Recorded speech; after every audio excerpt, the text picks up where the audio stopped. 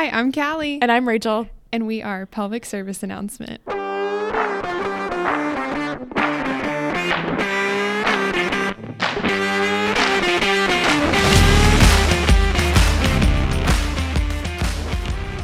Take two, because Rachel forgot to turn her microphone on. Here we are. I'm just glad I noticed it before we got any deeper. And it was like, oh, just right at the beginning. Here's 30 minutes of just Callie talking.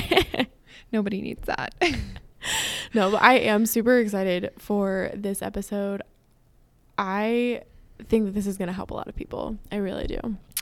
This is one of those on the surface. It's like, how is that even related? But then you get into it and you're like, oh my gosh. Yeah. This is everything. It's everything. So without any further ado, because I know you guys are just chomping at the bit, what are they going to talk about?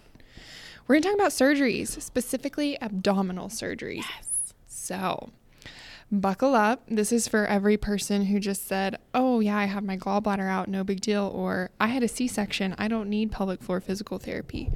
This one's for you. Or every woman who's ever said, I just want a hysterectomy so I don't have periods anymore. Do you? Do you really want a hysterectomy? I've said that before. For sure. I'm like, just, you know what? Let's just rip it out. Let's just rip it out. It'll be fine. I don't really need it. Well. Since becoming a pelvic floor physical therapist, I've decided I would rather die than have a hysterectomy. Or my gallbladder out. Or my gallbladder. I don't care. I don't care. Let it explode. I'm never letting anybody cut me open ever. No. So we're going to be talking about a bunch of different surgeries today. If you need a quick refresher on overall anatomy, go take a listen to our third episode that we did, talking all about anatomy and function and all the good stuff. All good things. Yes. Let me just get on my soapbox so I can get off of it for the rest of the episode. So any orthopedic surgery, you get your knee replaced, you get a shoulder scope, you get back surgery, just about any orthopedic or any surgery. It's like, thank you for coming in today. Here's your surgery. Here's your PT referral. Have a nice life. Except for abdominal surgeries. Why? We're still getting cut open. We're still like going through a major change. So this prompted the question, why do they get those after surgery? Why after a knee surgery do you get therapy? Well, you want to break up scar tissue, right? You want to make sure you're getting back that strength, that range of motion, and you want to restore proper body function. Makes sense. Now, if you have a hysterectomy, C-section, gallbladder, anything we're about to talk about, you still want to break up scar tissue. You still want to regain strength and proper range of motion, because I don't care where you cut, you're probably cutting through and disrupting some type of muscle tissue. And you want to restore proper body function. So all of those things that apply to those orthopedic surgeries are going to apply to what we're going to talk about today. But patients aren't getting the referrals. And another thing kind of on top of that too is scar tissue. Like every patient that has ever had a knee replacement, they've been told, okay, you need to make sure that you're bending your knee, because if you don't get that flexion back, it ain't going to happen. And you need to work that scar. Rub it, massage it, move it, touch it, to get, not only to get the nerves firing again and get that sensation back, but also to make sure that the skin around it and the muscles around that scar are able to move properly, so that it's not a restriction in the skin that's causing you limited range of motion or strength. We are not told to do that when it comes to these abdominal surgeries or perineal surgeries, perineal scarring either. And episiotomy is a form of surgery. You are cutting through tissue, often muscle. That counts in my book. Yes, that is an incision. A lot of times they'll use stitches to sew it back up. And then next thing you know, you have this restriction from that scarring between the vaginal opening and the anus. There's a lot of important things that happen down there. And if that cannot move and contract and respond properly, we're going to have so many problems. And having bowel movements, maintaining bowel and urinary continence, having sex, all of those things are just as important as walking. Oh, yeah. So if your physician has not told you these things, your surgeon has not told you these things, that is where we come in. We are going to hopefully shed some light on the subject. And if you do have some of these scars, you can start working on them And if you decide you need to come into therapy, you can come see us. Please and thank you. So, kind of the way we structured this, or at least in my mind, was kind of going through a couple of different surgeries, breaking down kind of what happens and what the effects of that can be. Perfect. I was thinking, let's start with appendectomies. That's how I started it too. We don't really plan ahead. No. We kind of just like say, hey, we're going to talk about this. And then we both kind of go do like our own, like put it together ourselves, which is kind of nice. Cause then we kind of like, oh, I didn't even think about looking at that up, or like, that's a good point. So, and it feels like an authentic conversation. Like we try to make this as much as like, we're just sitting down talking like we would be talking to you guys. Just hanging out. So an appendectomy is actually extremely common. The appendix is just a little part of the intestine that really has no real function that we know of. There's some debate on why it's even there, but it's not a problem until it becomes irritated or inflamed. And at that point, you can have abdominal pain, tenderness over what's called McBurney's point. And if it gets that bad, it has to come out. And so they just make an lower abdominal incision, and they pull it out somehow. Grey's Anatomy talks about it. I was going to say, if you've seen Grey's Anatomy, you know, when the interns try to do an appendectomy on themselves just for funsies, that's basically kind of what we're talking about. So yeah, we really have no idea what the appendix does. It did that when Jim was in here, like a lot. Really? Yeah. Our conference room is haunted. Oh, we have a ghost in here. Hello, ghosty. Would you like to be on the podcast? Yes, it did this like 3 times the other day when I was recording. Oh, so the that's door, terrifying. so what we're talking about, there's a door in our conference room, and we shut it, but sometimes it still just slams. Oh, fun. So okay. we have an invisible visitor with us today. Well, so really the appendix is only taken out when it is inflamed or swollen. This can be caused by a number of things, whether that's hardened stools that actually block the opening of the appendix.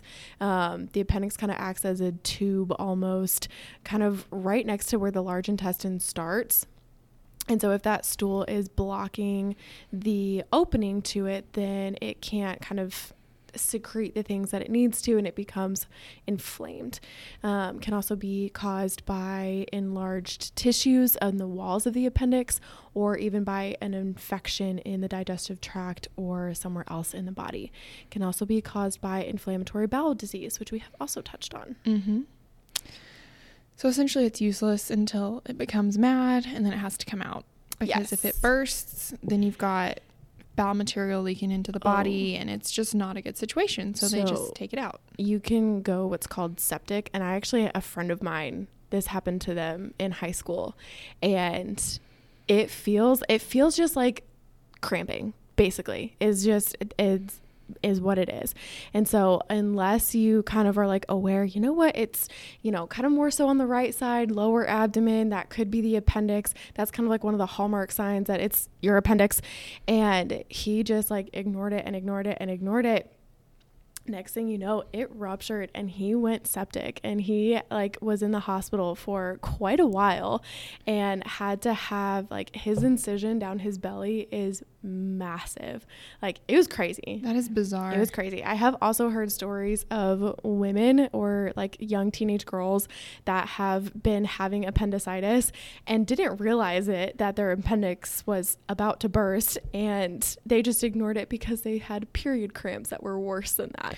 So I actually saw, and I don't have the research in front of me to quote it, but it literally, the research was saying women are more likely to die from a burst appendix because they just think it's period cramps, or it's not as bad as period cramps, so they don't think there's anything wrong. Yeah, I'm like, well, my period hurts worse than this, and it's about that time, so oh well, I'm fine. That kind of shook me a little bit. I was like, So definitely, if you're having that right lower quadrant is kind of how we describe the abdomen, the belly. If you were to kind of make a line vertically through the belly button, and then horizontally you have a right upper quadrant, a left upper quadrant, a right lower quadrant, and a left lower quadrant.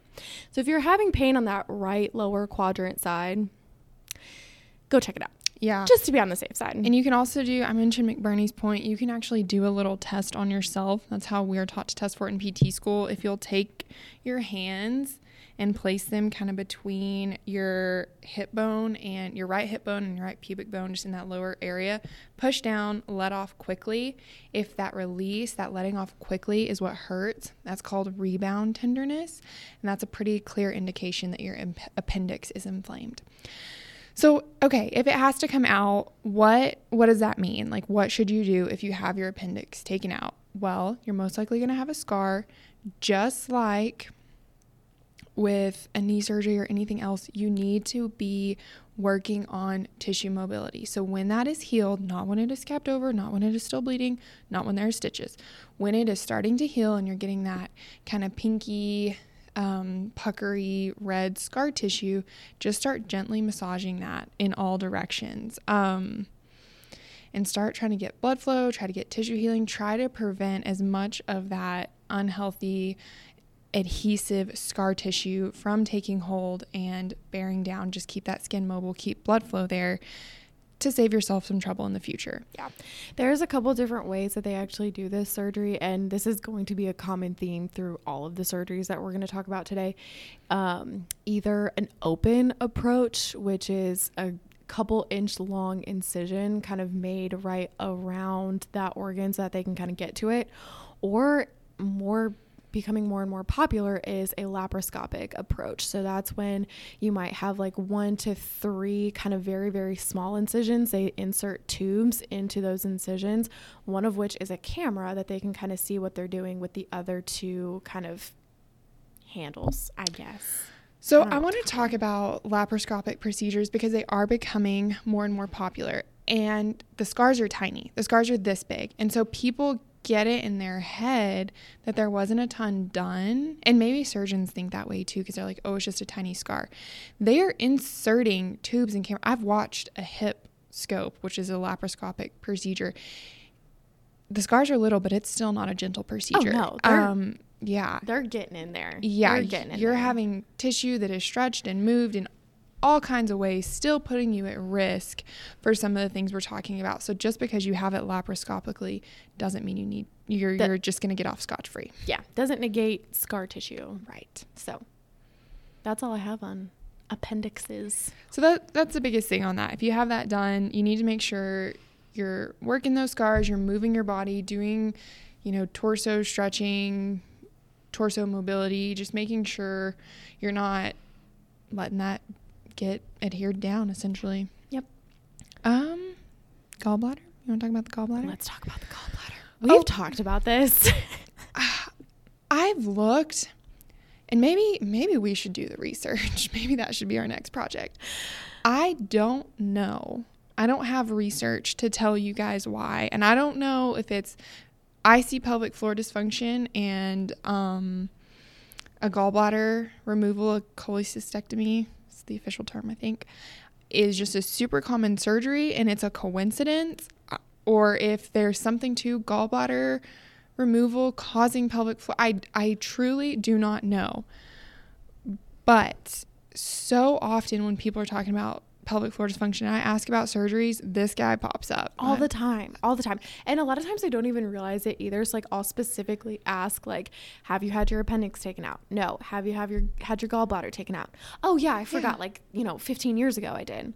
So the gallbladder is like, it looks like a deflated balloon. It's kind of what it looks like. And it's green and it sits right underneath the liver in the right upper quadrant of the abdomen, so kind of like right beneath your rib cage, and it basically stores bile, which is a digestive juice that helps us to digest and break down our food. And so there is a vast and complicated network of reflexes that are involved with eating, right? Even just seeing food can make your mouth start to water, and it actually starts that digestive process even when you just look at food. That's me with macaroni and cheese.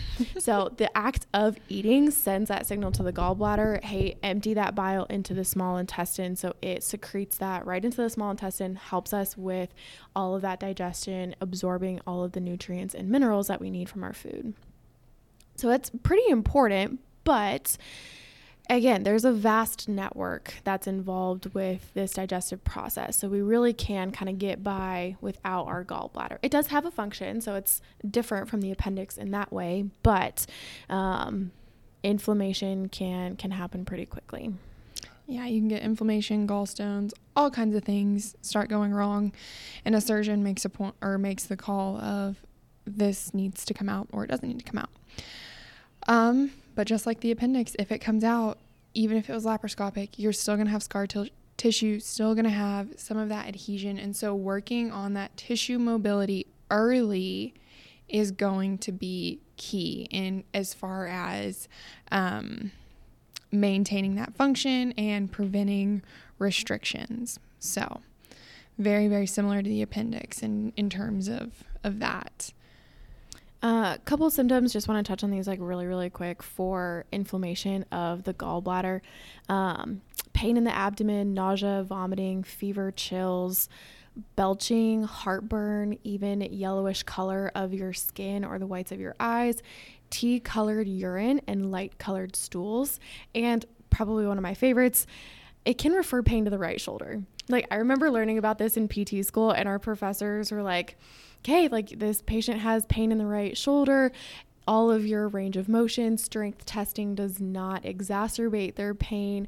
They tell you that it hurts kind of during the day and it feels better after meal times, after they eat. Like they're lying. Oh. Yeah.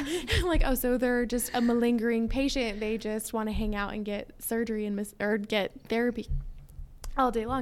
And it's like, nope, actually that's a sign that their gallbladder is actually involved. So I thought that was really interesting. Yeah. But surgical procedure is pretty similar to an appendectomy. Again, you can either have an open incision or a laparoscopic procedure. So with these though, I did find this interesting and maybe a contributing factor to why there's a lot of scar tissue that is involved with the gallbladder. This incision can actually be up to 6 inches long. So it's a lot. The appendix was about 4 inches max. And with the laparoscopic incisions, those are about 3 to 4 incisions, whereas the appendix was 1 to 3. So a little bit more scar tissue. It is kind of tucked in, like we said, underneath the liver. So they kind of got to dig around a little bit to get to it, which also might contribute to scar tissue buildup and everything like that. But, yeah, and one of my best friends, she is actually in medical school, and she listened to one of our previous episodes where we were just kind of on our soapbox about what the heck is up with these gallbladders. And she texted me and she's like, yeah, no, you're absolutely right. Like, she's like, we don't know what it is, but it's something happens and they just make so much scar tissue. So the moral of the story, if you can, keep your parts. Keep your parts. Okay. Let's start to get in a little more like pelvic specific. So, C-sections. A lot of people think, if they know about pelvic floor therapy, I had a C-section, this doesn't apply to me. We're probably going to do a whole episode on C-sections, so it does. But in terms of this being a surgery, this is a surgical procedure. Anyone who's had a C-section is saying amen to this right now. They cut through skin, they cut through fascia, they cut through muscle, they cut through your organs. They take your intestines out.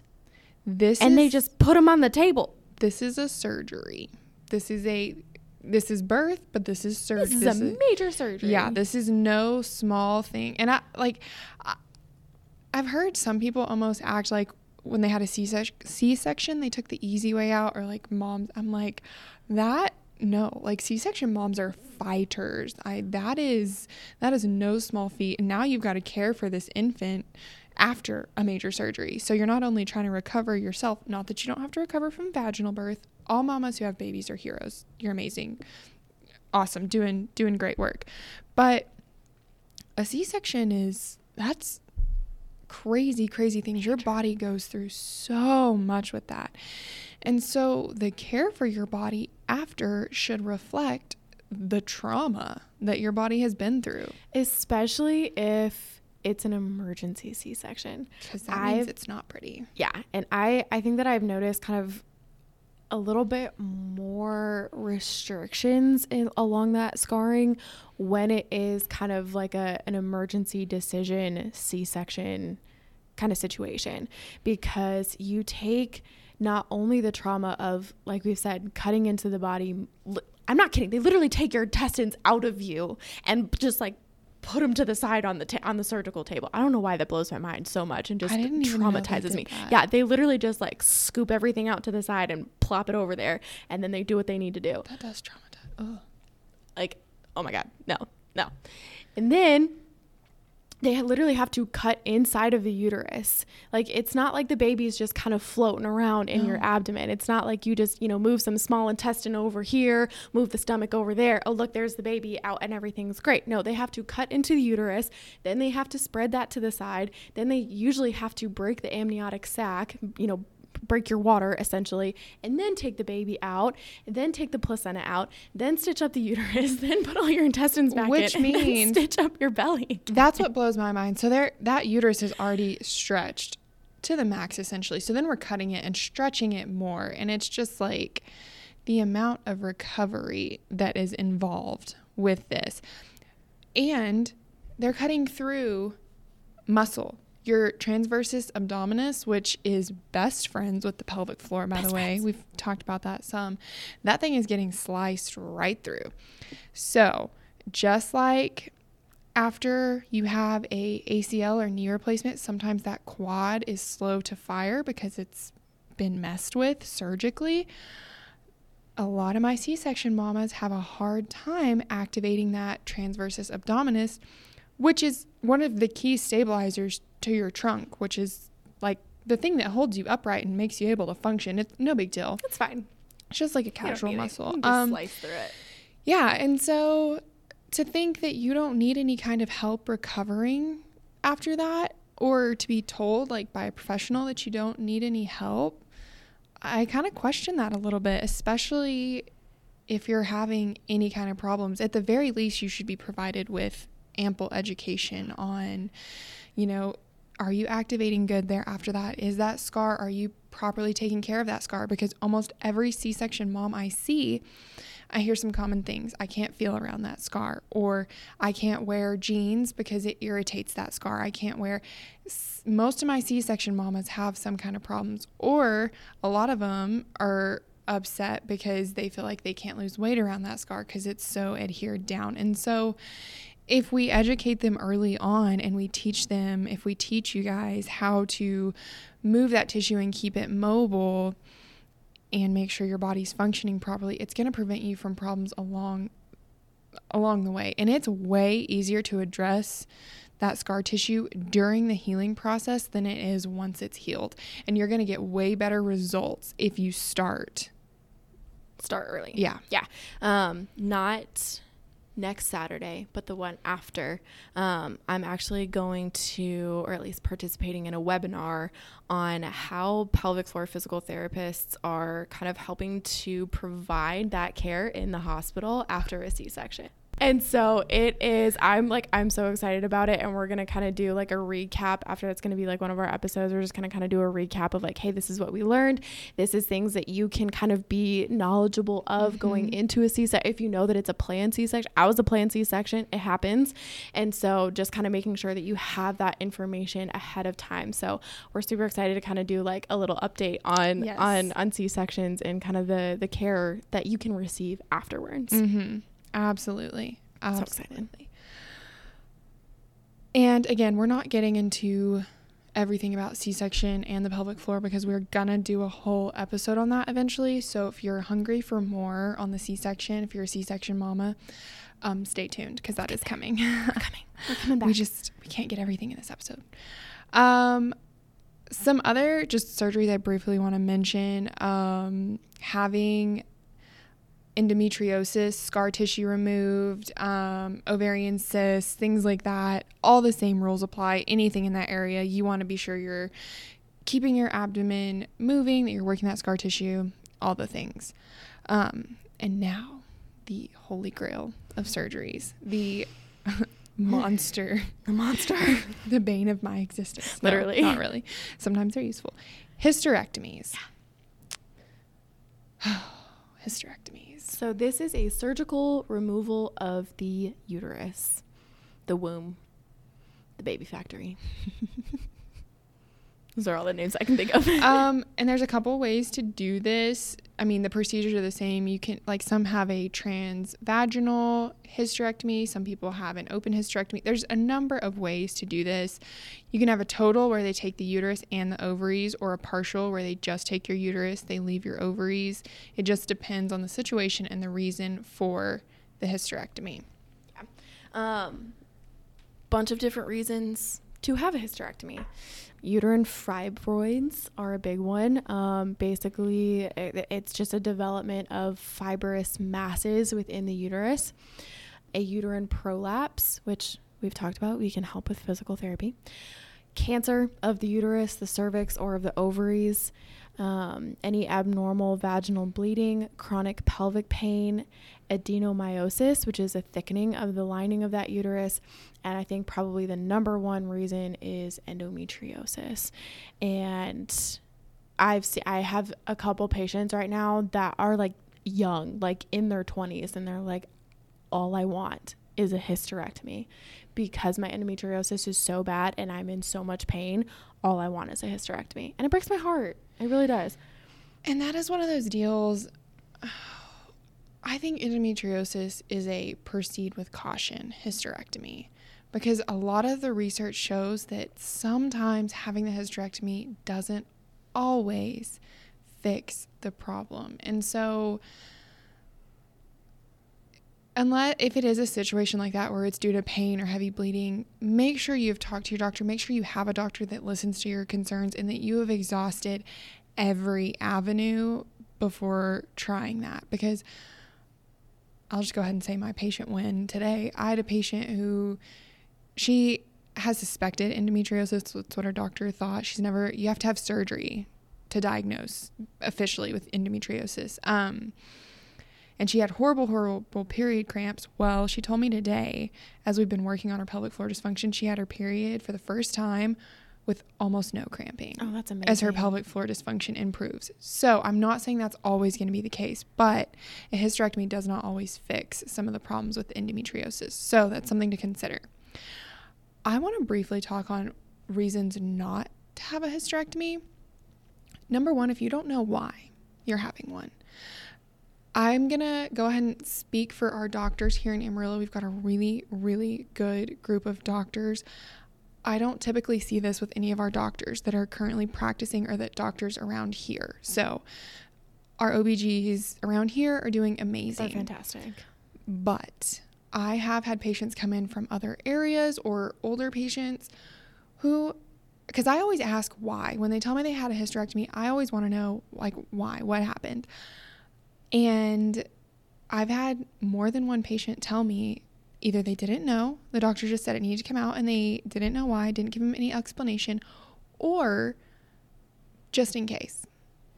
I had one patient whose doctor took her uterus out just in case she ever got cancer. No familial history of cancer, nothing like that. And so if you don't know why you're having a surgery, ask questions. And if your doctor won't answer your questions, find another doctor. Yeah, that goes for literally any surgery of any kind. If you don't know why they're taking something out, putting something in, replacing something, just going in to have a look around, like, find another doctor, get a second opinion, somebody that can sit down with you and explain your symptoms are X, Y, and Z, which is why I want to do A, B, and C. So many times I think patients feel intimidated because they're like, oh, they've got these letters behind their names. I don't know how to intelligently speak about this. I don't know what's going on. I know nothing about the body. Okay, this is your body. It's their job. So don't be afraid to ask questions. If you don't feel educated, if you don't know, have them educate you. And if your doctor or your physical therapist or whoever is not willing to do that and tell you what is going on, why it's going on, why they're recommending this course of treatment, explain what you don't know, find a new one. One of my favorite sayings is, if your only tool in your tool belt is a hammer, all of your problems will look like nails. And so if you go to a surgeon, they're going to find something to operate on. That's what they do. And I'm not saying that that's, all they're capable of doing. They're medical doctors. However, if you go to somebody that does surgery day in and day out, and that's all they do, they're going to find something to operate on. And so making sure that you have that knowledge and understanding, okay, surgery is an option for me. That is a choice. I can also try medication. I can also try behavioral modifications. I can also try lifestyle changes. I can also try physical therapy or other, restorative care. Those are your choices. Especially if your problem is something like pain or pressure, like all of these other things. Now, if it's cancer, things that are very clearly not going to change. If you have cancer and your doctor tells you to have surgery, it's fine to get a second opinion, but we're not going to therapy away cancer, unfortunately. I wish we could. We can't. But if it's just like, I have horrible cramping, horrible bleeding, I have abdominal pain, pelvic pain, all these other things, and you don't want surgery, I would highly encourage you to ask your doctor, what are my options? And they may say, well, I don't know if this will work as well, but try conservative options first that is my one piece of advice. Yeah, that's our recommendation, and that's coming from a physical therapist standpoint. Neither Callie nor I have had major surgeries. No. So we can't even speak from experience on that topic. We're not telling you to ignore your doctors. We're not telling you to avoid surgery at all costs. These are just some things that we see as therapists, as kind of seeing people in the aftermath of that surgery. And a lot of times these surgeries, they are necessary for sure. So we just want you guys to have all of the information that is available to you. That way you know what your other options are. I've had a lot of patients that just kind of said, well, I wish I had had this before I had surgery. I wish I had known about this so that that surgery probably wasn't even necessary in the first place. I could have avoided that. And so we like I said, we just want you guys to be educated. We want you to know what your options are. We're not telling you to ignore your doctors. No, but we also want you to be able to have a conversation with your doctors. Sometimes patients just don't know what questions to ask or how to ask the questions, and the doctor may not think to answer it, because doctors are busy people, surgeons are busy people. And so if nothing else, maybe this episode, you have to have your gallbladder out, and so you can ask your doctor, what kind of care should I do post-operatively? How should I manage scar tissue? Do you think it would be beneficial? Can I try pelvic floor therapy just to learn how to manage it? Or just whatever it is, we're trying to give you guys the tools to go into those surgeries if you have to have them and come out with the best possible outcome. Exactly. We're just trying to look out for you guys. Exactly. Because we love you guys. We love you. We couldn't do this without you guys. No. And we love hearing ourselves talk, so. We do. Okay, next surgery I kind of wanted to touch on real quick is a tubal ligation, aka getting your tubes tied. This is a form of relatively permanent birth control. Basically, both of those fallopian tubes are blocked or cut. The effectiveness of preventing pregnancy is almost 100%. So very, very effective. Your periods and sex, actually, like sexual activity, remain completely normal. However, it does not prevent STI, so you still have to practice safe sex. Always. It can be reversed, which I thought was super cool. I didn't know that. It can be reversed with a 50 to 80% success rate. And I actually have a patient that was one of the first in the United States to have her tubal ligation reversed with a successful pregnancy afterwards. Interesting. Yep. So that was super cool. This is a good decision for you if you are an adult woman and you have decided that you do not want children. That is 100% your choice. If pregnancy could be a health risk for you, or if you or your partner kind of have any genetic disorder that you don't want to pass on to a child. Those are just some reasons that, if you're done having kids, you're done having kids. I've had a lot of patients that are like, I had a C-section and I told her, you know what, while you're in there, just go ahead and make sure that we're not going to do this ever again. So, usually done laparoscopically, or kind of in the midst of a C-section is also pretty common. Basically, they just kind of grab hold of those fallopian tubes, and they can apply a band, a tie, a clamp, cut it, or even seal it off. Very interesting. Yep. So the flip side of that for males would be a vasectomy. Extremely minor procedure.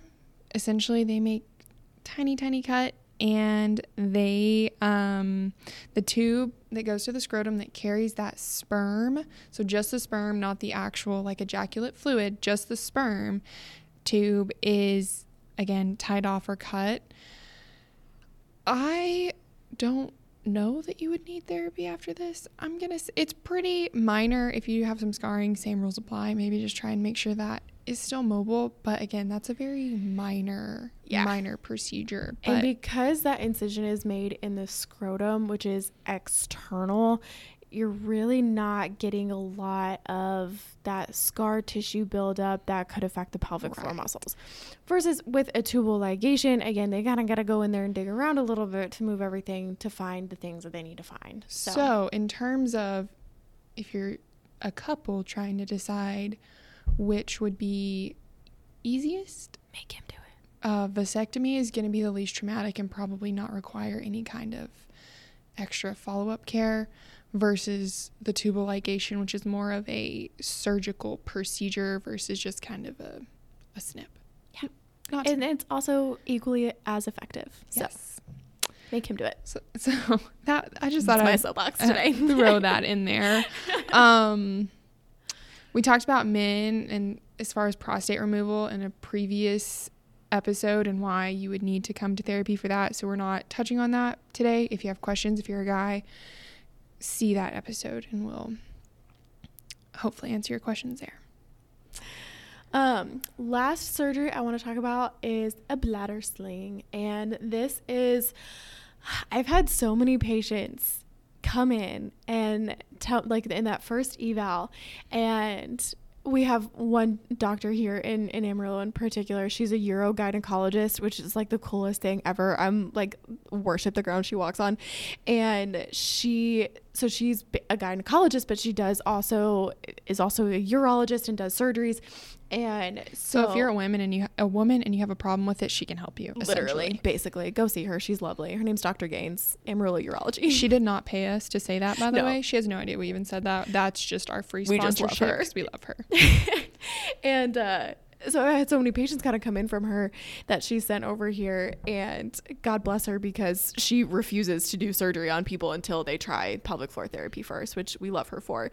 And so many of them have been like, I told her to just put a sling in there to just stitch up my bladder. That's going to prevent incontinence. And it's like, okay. No, that's not always the case.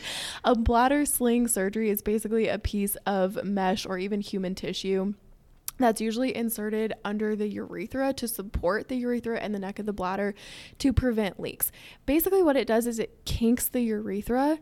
And so if you think about it, kind of like what we talked about, your urethra is kind of like the garden hose. And so if you kink that, it can be difficult to empty all the way, to have that strong urinary stream.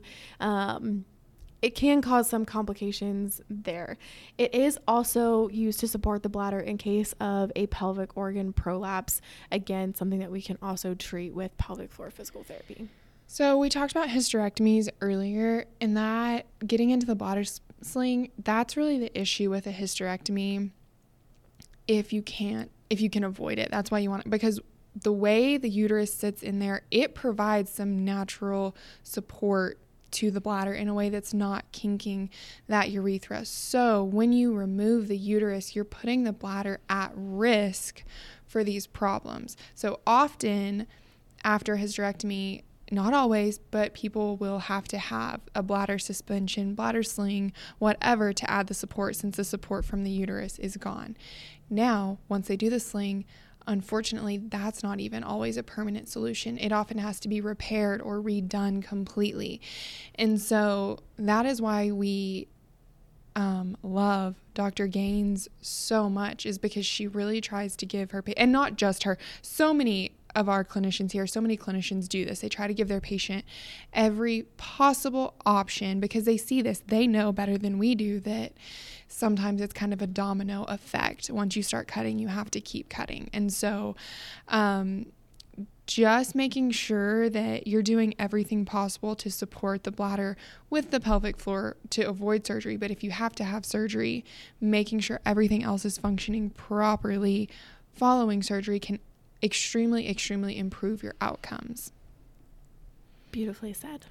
Beautifully said. And that kind of leads us into why the heck are pelvic floor physical therapists talking about abdominal surgeries? Because of adhesions. Adhesions are bands of scar-like tissue that form inside the abdomen between two or more organs or between organs and the abdominal wall. Normally, the surface of organs and the abdominal wall, they don't stick together when you move. So like if you lay down on your side and you kind of notice how your belly kind of flops over a little bit and you can like really see your hip bone that's up high and you can't see your other hip bone because all your guts are over there. That's how it should move. With abdominal adhesions, it can cause those surfaces to become adherent and stick together. Abdominal adhesions develop in more than 9 out of 10 people who have surgery that open the abdomen. So that's 90%. And almost all these surgeries we've talked about open the abdomen. Yeah. So, yeah. That is why we're trying to drive home this point of mobility. Because that's gonna, your organs need to move. If it's like that before surgery, you want it like that after surgery. The good parts. Exactly. Like you want your body to function like it did before surgery. Yeah. And so trying to mitigate the formation of adhesions after surgery is so important because once they're there, it's significantly harder to deal with them. Yep. So.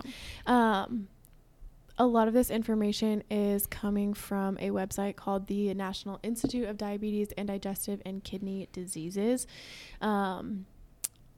Basically, a couple causes of abdominal adhesions themselves. Number one is abdominal surgery. Number one. Any inflammatory conditions, infections, Crohn's disease, diverticular disease, endometriosis, pelvic inflammatory disease, peritonitis, which is an inflammation of the lining of your abdomen, and it can also be present at birth. So again, there's a lot of things that are kind of, again, those comorbidities that we treat that kind of go hand in hand that can cause some of these adhesions. They can be identified through a medical history. Okay, right? Like what kind of surgeries have you had? What are your symptoms? A physical exam, as well as any blood tests or imaging to kind of rule out any other problems. Unfortunately, one of the main treatments that we have for reducing abdominal adhesions is surgery to break up those adhesions, to break up that scar tissue, which is just going to cause more adhesions. I know that's such a catch-22 to me. Yeah. It's like, oh. Yep. So addressing any GI obstructions because you can kind of get that impacted bowel with restrictions, and abdominal mobilizations and soft tissue mobility and I literally tell my patients that have had like a lot of surgeries, I'm like, you lay down, I'm just going to play with your belly for a little bit. I'm just going to play with it. I'm going to move it over here. I'm going to move it over here. Let me know what you're feeling. And a lot of times on that side that they've had those incisions, it's like, oh, that feels different. That's a little bit uncomfortable. That feels a little bit tight. And I'm like, yeah, do you see the difference when I move your belly to the left, how it goes all the way, and then I move it to the right and it doesn't go to the right? Yeah. So we're going to hang out here for a little while. And so doing some of that kind of soft tissue mobility, addressing restrictions, things like that can definitely help, a non-surgical way to help. Yeah. And just like it's all about trying to restore that function, just like with any orthopedic condition. And if we have not driven home that point enough, that is what we're trying to get at. And the earlier, the better. The more successful, the more we're going to be able to do the earlier you're in here. So I think kind of tying a nice little bow on everything. This actually comes from Herman and Wallace, which is one of the educational bodies in pelvic floor rehab. They say the abdominal pelvic canister is a functional and anatomical construct based on the components of the abdominal and pelvic cavities that work together synergistically. And I just think that is a beautifully well said statement, because again, it really is a canister. Mm-hmm. We've talked about how it's kind of like an unpopped soda can, and when the diaphragm, the pelvic floor, the core muscles, the abdominal cavity, when everything is working together, it's tight, it's strong, and we can do all the things. And so it really does kind of, again, that's why we're talking about surgeries when we're pelvic floor therapists, is because it has a huge effect. It absolutely does. Yeah.